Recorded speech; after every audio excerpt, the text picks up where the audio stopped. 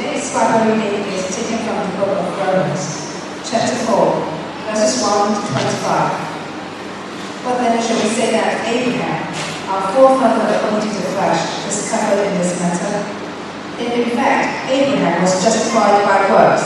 He had something to boast about, but not before God. What does Scripture say? Abraham believed God and was credited to him as righteousness. Now to the one who works, wages are not credited as a gift, but as an obligation. However, to the one who does not work, but trusts God who justifies the ungodly, their faith is credited as righteousness.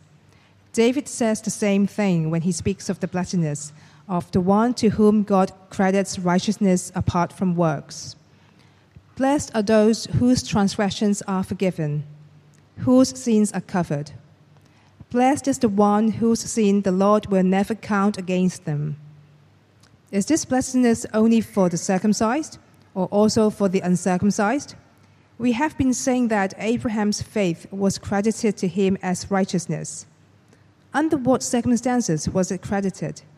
Was it after he was circumcised, or before? It was not after, but before. And he received circumcision as a sign, a seal of the righteousness that he had by faith while he was still uncircumcised. So then, he is the father of all who believe but have not been circumcised, in order that righteousness might be credited to them. And he is then also the father of the circumcised, who do not only are circumcised, but are also follow in the footsteps of the faith that our father Abraham had before he was circumcised. It was not through the law that Abraham and his offspring received the promise that he would be heir of the world, but through the righteousness that comes by faith. For if those who depend on the law are heirs, faith means nothing and the promise is worthless, because the law brings wrath. And where there is no law, there is no transgression. Therefore, the promise comes by faith, so that it may be by grace and may be guaranteed to all Abraham's offspring, not only to those who are of the law, but also to those who have the faith of Abraham. He is the father of us all, as it is written, I have made you a father of many nations. He is our father in the sight of God, in whom he believed, the God who gives life to the dead and calls into being things that were not. Against all hope, Abraham in hope believed, and so became the father of many nations. Just as it had been said to him, so shall your offspring be. Without weakening in his faith, he faced the fact that his body was as good as dead, since he was about 100 years old, and that Sarah's womb was also dead. Yet he did not waver through unbelief regarding the promise of God, but was strengthened in his faith and gave glory to God, being fully persuaded that God had power to do what he had promised. This is why it was credited to him as righteousness. The words "it was credited to him" were written not for him alone, but also for us, to whom God will credit righteousness, for us who believe in him who raised Jesus our Lord from the dead. He was delivered over to death for our sins and was raised to life for our justification. This is the word of the Lord.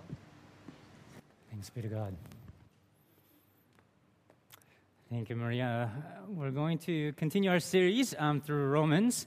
So if I could ask you to get your Bibles out and turn to Romans chapter 4. It's the entire chapter that we'll go through. But let's pray that God will speak to us through this passage. Lord, we give you thanks for your living word. We thank you that you love to minister and serve us. And Lord, we pray that through these words that you would build up our faith in you, that we might see the greatness of your grace poured out upon us. In Jesus' name we pray. Amen. I wonder when the last time that you felt kind of out of place, you felt like you were at a place where you didn't belong. I remember the first time that I went to Hong Kong Club. I think I went with a polo shirt. It wasn't a button-up shirt. I can't remember whether it was because I was wearing a short sleeve or something, but quietly somebody brought me a jacket. And I thought, oh man, I don't belong here. And a couple of weeks ago, I was invited to Jangsitim School's speech day, and a week later, Lamkamo School, Thanksgiving service, and all this. And I was seated right in the front row, with the former principals and other people who are near and dear to these institutions. And I felt out of place. And it's because, really, I'm a pastor. I get invited to these things, and I feel often out of place, that I'm treated better than I should be, that I deserve. And I think being in the new creation will be just like that.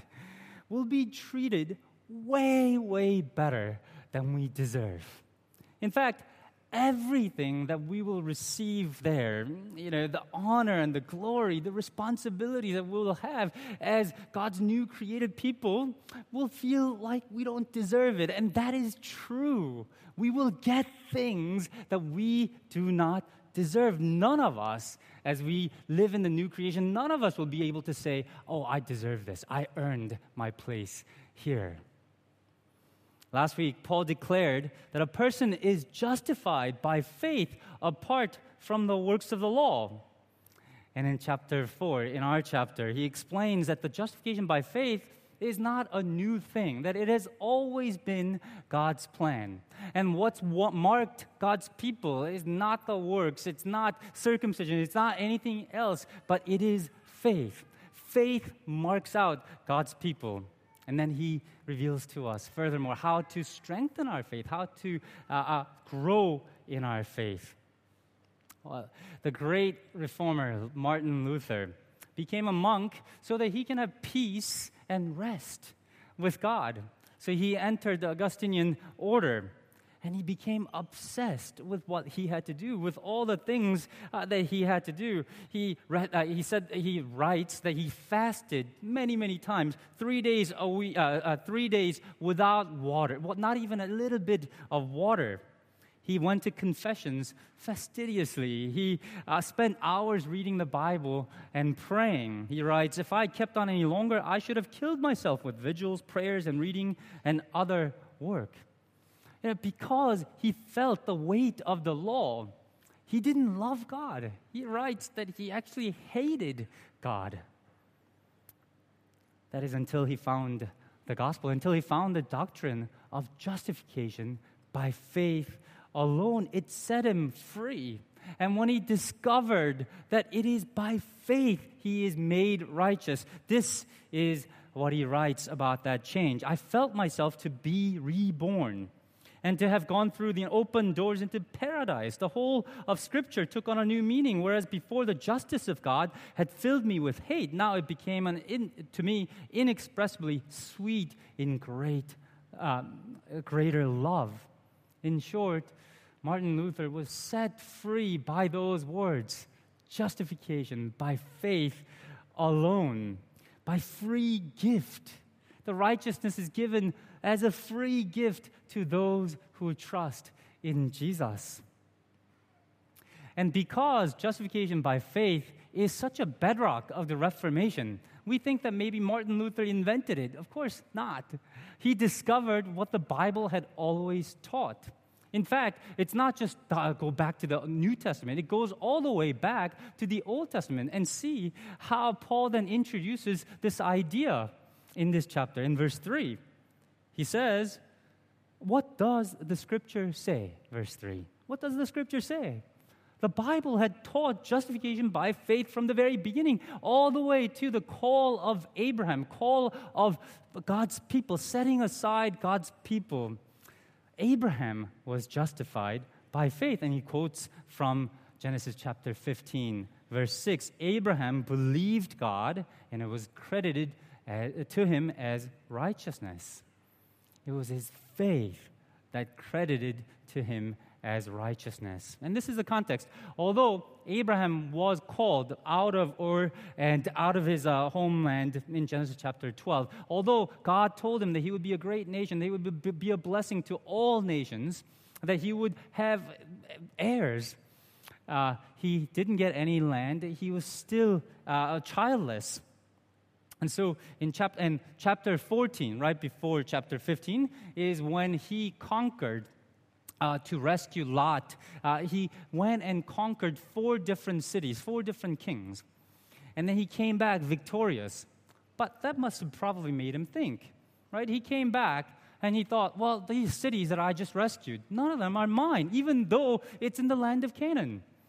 Although God had promised me a nation, that it would become a great nation, I don't even have an heir.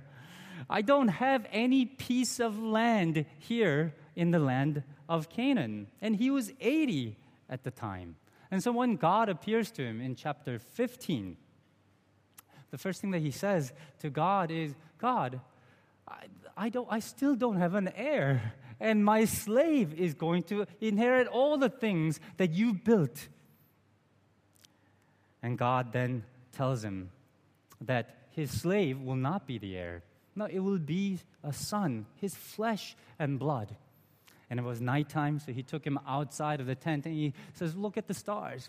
Your descendants will be as many as the stars in the sky. And chapter 15:6, then is Abraham's response. He believed Yahweh God, and it was credited to him as righteousness. He believed in God's promise, and that faith saved Abraham. So Paul says, Abraham, the father of Jewish people. No, it wasn't the works that saved him. It was his faith that saved him. And he then goes to David, the second biggest figure in Judaism, right? In verse 7, he quotes Psalm 32, verses 1 and 2. Blessed is the one whose sin the Lord will never count against him. And that word count is the same word as credited. You see, it's the same principle at work. David goes on. David's sin. David goes on in verses 3 and 4 about the psychological torture that he went through because of his sin. His sin weighs upon him. His bones are wasting away. He can't sleep at night. He's groaning all day and night. How does he work off his guilt? How does he pay for it? He doesn't. Verse 5, he confesses his sins. Then I acknowledged my sin to you and did not cover up my iniquity. I said, I will confess my transgressions to the Lord, and you forgave the guilt of my sin. When he turned to God and said, forgive me, God freely forgave. He was saved by faith in God, God's forgiveness, God's mercy for him. And I hope you can see the scandal of what God is doing here, because God is declaring sinners righteous. God is not oblivious to the things that David had committed. God knows, but then he calls this sinner righteous on account of his faith. And Paul knows the scandal, and so he writes it out. He spells it out in verse 5. God justifies the ungodly. It's not because they were righteous they were justified. No, God justifies the ungodly. God declares these ungodly people righteous in his eyes because of their faith. And as we heard last week, God can only do this. God can only be just and justifier because he sent his son Jesus to pay for our sins. But the thing is, this justification goes further than a pardon from our sin, the declaration that we will not be punished. No, it goes more than that. It goes further than that. He's been using the financial term, credited to him as righteousness. It's as if in the bank account that he has, what's been credited, what has been put in. Well, it's not just a blank slate. It's righteousness. It's what Jesus has done. His works, his righteousness has been credited in our account. God counts our faith and he credits us with righteousness, what Jesus has done. The sinners are credited as righteous. So we're restored with our relationship back to God. We become heirs of his eternal kingdom. In Psalm 8, the psalmist says, who is man that you made us a little lower than the angels? But now something has changed. We will rule the angels. We will rule the world because we are being credited with what Jesus has done. Our status has changed because of our faith in Jesus and what he has done. And by the way, this is one of the main differences between the Catholic Church and the Protestant Church. The Catholic Church still believes that the declaration of righteousness is not enough, that God has to infuse this righteousness in us, that we have to become righteous in order for us to be acceptable to God, which is why the purgatory exists. Because you need the process of purgation. You need to be cleansed, to be accepted by God. And the problem is that such an addition to this doctrine is a subtraction. It's saying, actually, what Jesus has done is not enough. It needs to be added to it. That God's grace, shown through grace, the righteousness, the righteousness that Jesus gives us is not enough. It's a subtraction, not an addition. So friends, don't look to another way. There is no other religion that can save us. There is no goodness and works that can save us. There is no other way to be right with God. There has never been another way. It's always been by faith in God's provision, in God's word. Only the faith in God's salvation saves us from the very beginning. This, of course, means that the faith is the mark of God's people from all along. Which means that Abraham is not just the father of Jewish people, the circumcised, but also the Gentiles, father of all those who believe. Now, Paul started this section. If you look at verse 1, he calls Abraham their forefather according to their flesh. Forefather according to the flesh. Jewish people were Abraham's descendants, and their flesh proved it. Because every man, every boy was circumcised on the 8th day, just as Abraham was circumcised. And from then on, circumcision became the mark of being part of God's people, belonging to God's people. And penalty for evading circumcision was no less than being turned away from God's community. If a Gentile wanted to eat the Passover, they had to be circumcised. The Philistines, the biggest enemies of Israel in the Old Testament, well, they were often just called uncircumcised. Even nominal Jews today practice circumcision because they say, well, I come from Abraham. I belong to God's chosen people.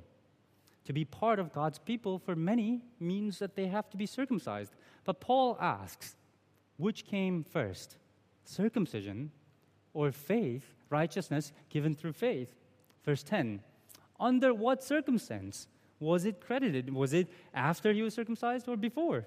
The answer was that Abraham was declared righteous in Genesis 15, at least 14 years before Genesis 17 came. Genesis 17 is when the covenant of circumcision is given.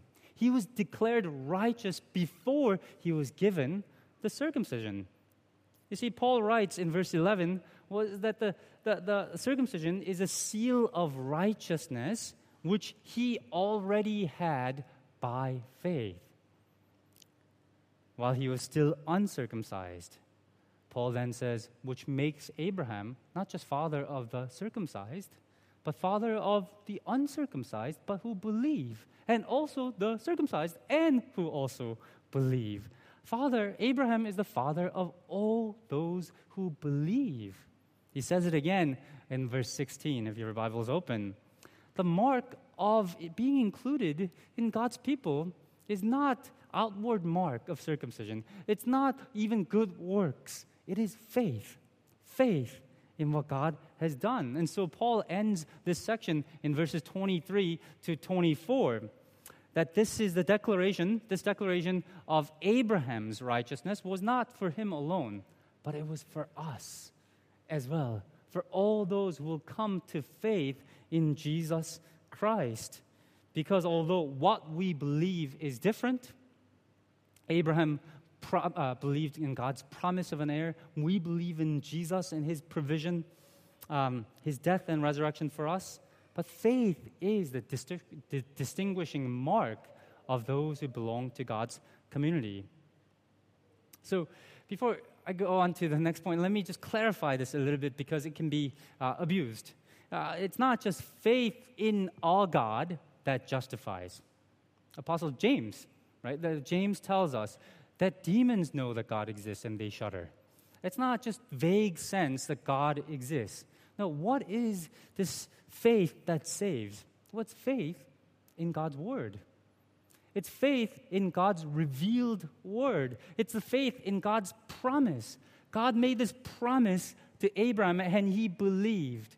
God has revealed himself in the word of God through Jesus Christ, and he promises salvation to all those who believe as we come to believe in that promise.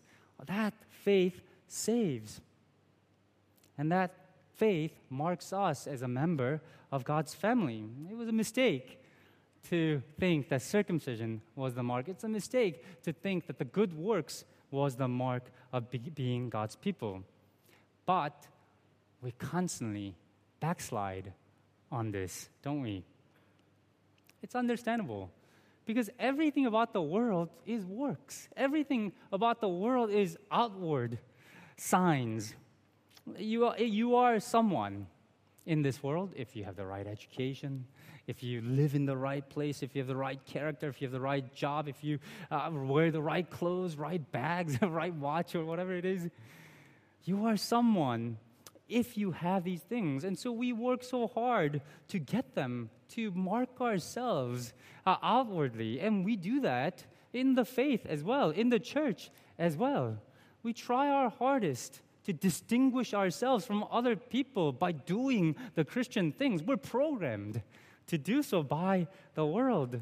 And so we start comparing ourselves, and we sometimes feel good and sometimes feel bad about the progress that we're making. And the insecurities set in. Oh, I don't know if I'm good enough to be a Christian. I failed in my workplace. I yelled at my kids last night. I struggled with addiction. I gossip too much. I worry too much. My children are walking away from faith. I don't know if I'm really a Christian. I don't know if God is pleased with me. Church, if you have faith in Jesus, you are a member of God's household. You are an heir to God's kingdom. You're a citizen of his kingdom. You're a bride of Jesus Christ. You will inherit the world. If you trust in Jesus, his righteousness is yours. And God is pleased with you beyond your imagination. Faith is the distinguishing mark of being included into God's family. And when your faith weakens, it comes and goes in ebbs and flows. And when in the moments of our weakness, we need to exercise our faith. We need to strengthen our faith. We need to take it out and exercise it. How? Well, we look to the father of faith, Abraham. He shows us.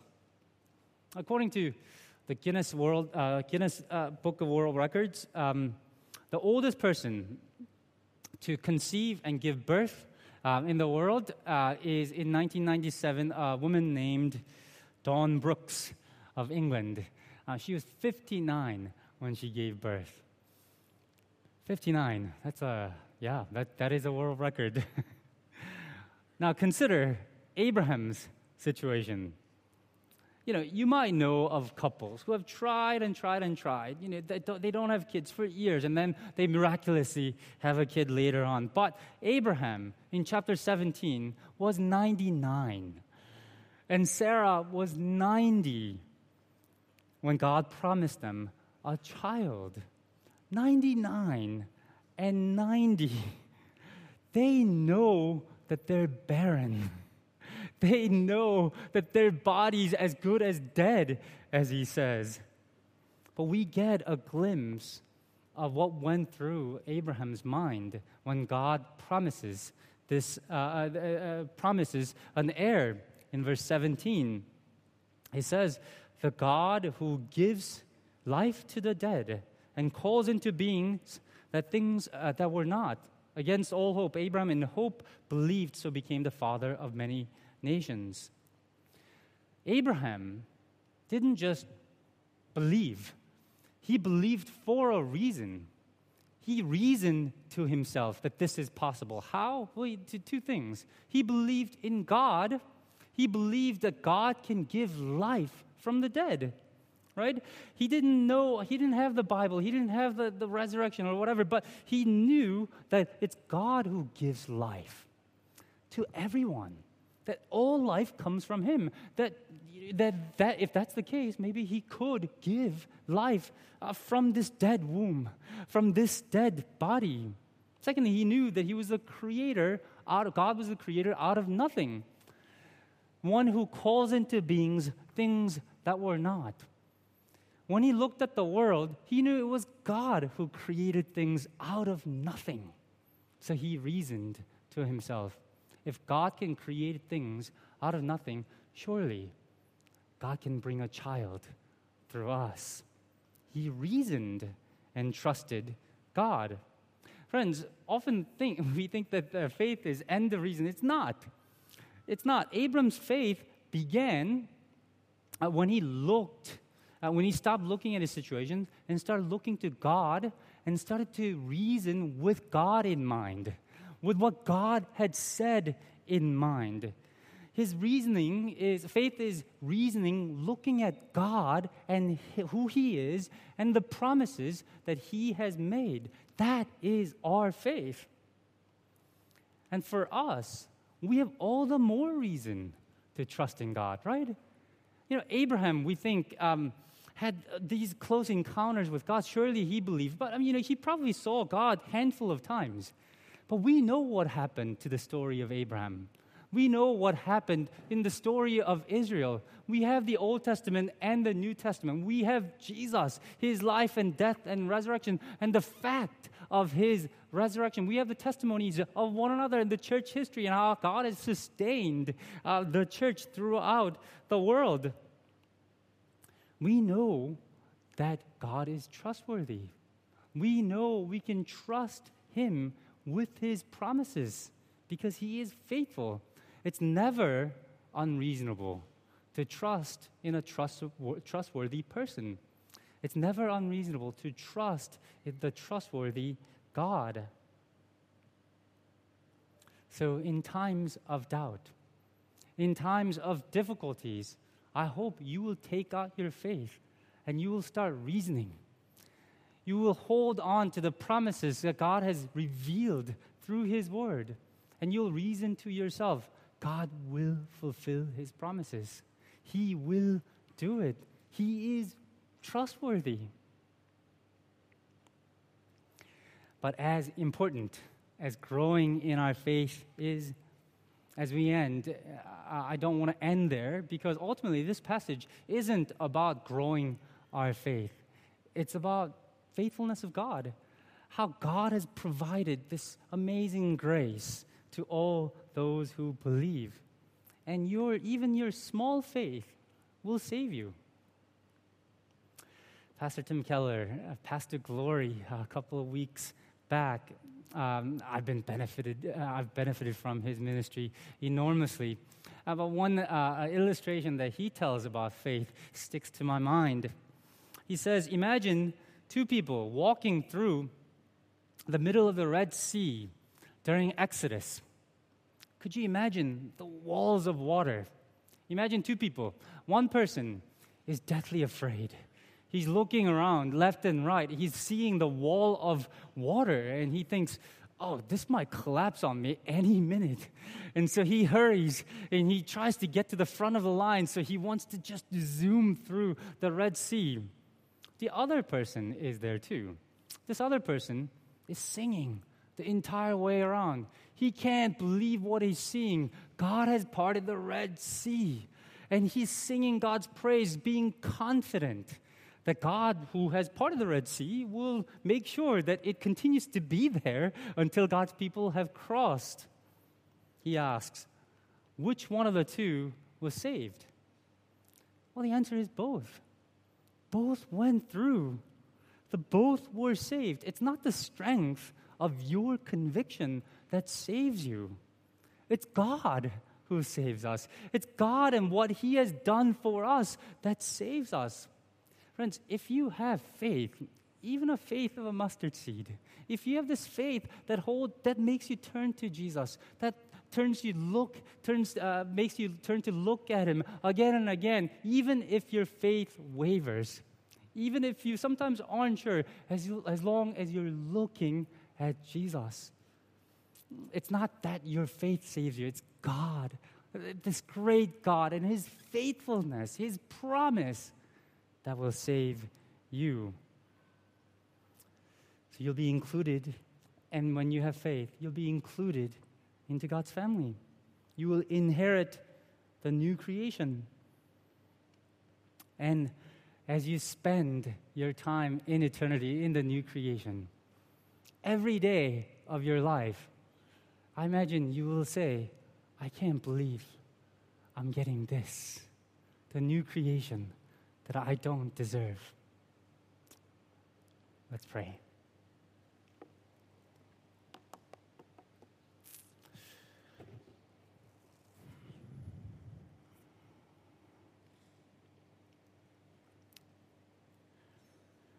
Lord, we thank you for the rescue through Jesus Christ. And we thank you that by faith in Him, as we turn to receive this free gift, you give it to us freely, even as we waver. But Lord, help us. Lord, strengthen our faith. Help us to reason with the Bible in our hands. Help us to reason with your promises in our minds. Help us to see your greatness. That what a great big God that you are. Help us to see the goodness of your promises. So even as we waver, even as the world attacks our faith, even as the situation makes it difficult, Lord, help us to see through the lens of faith and help us to grow in our faith. But Lord, we thank you that it's not our faithfulness, but it is your faithfulness that saves us. We thank you that it is by grace and not works that we are saved. Help us to hold on to that faith until the very end. In Jesus' name we pray. Amen.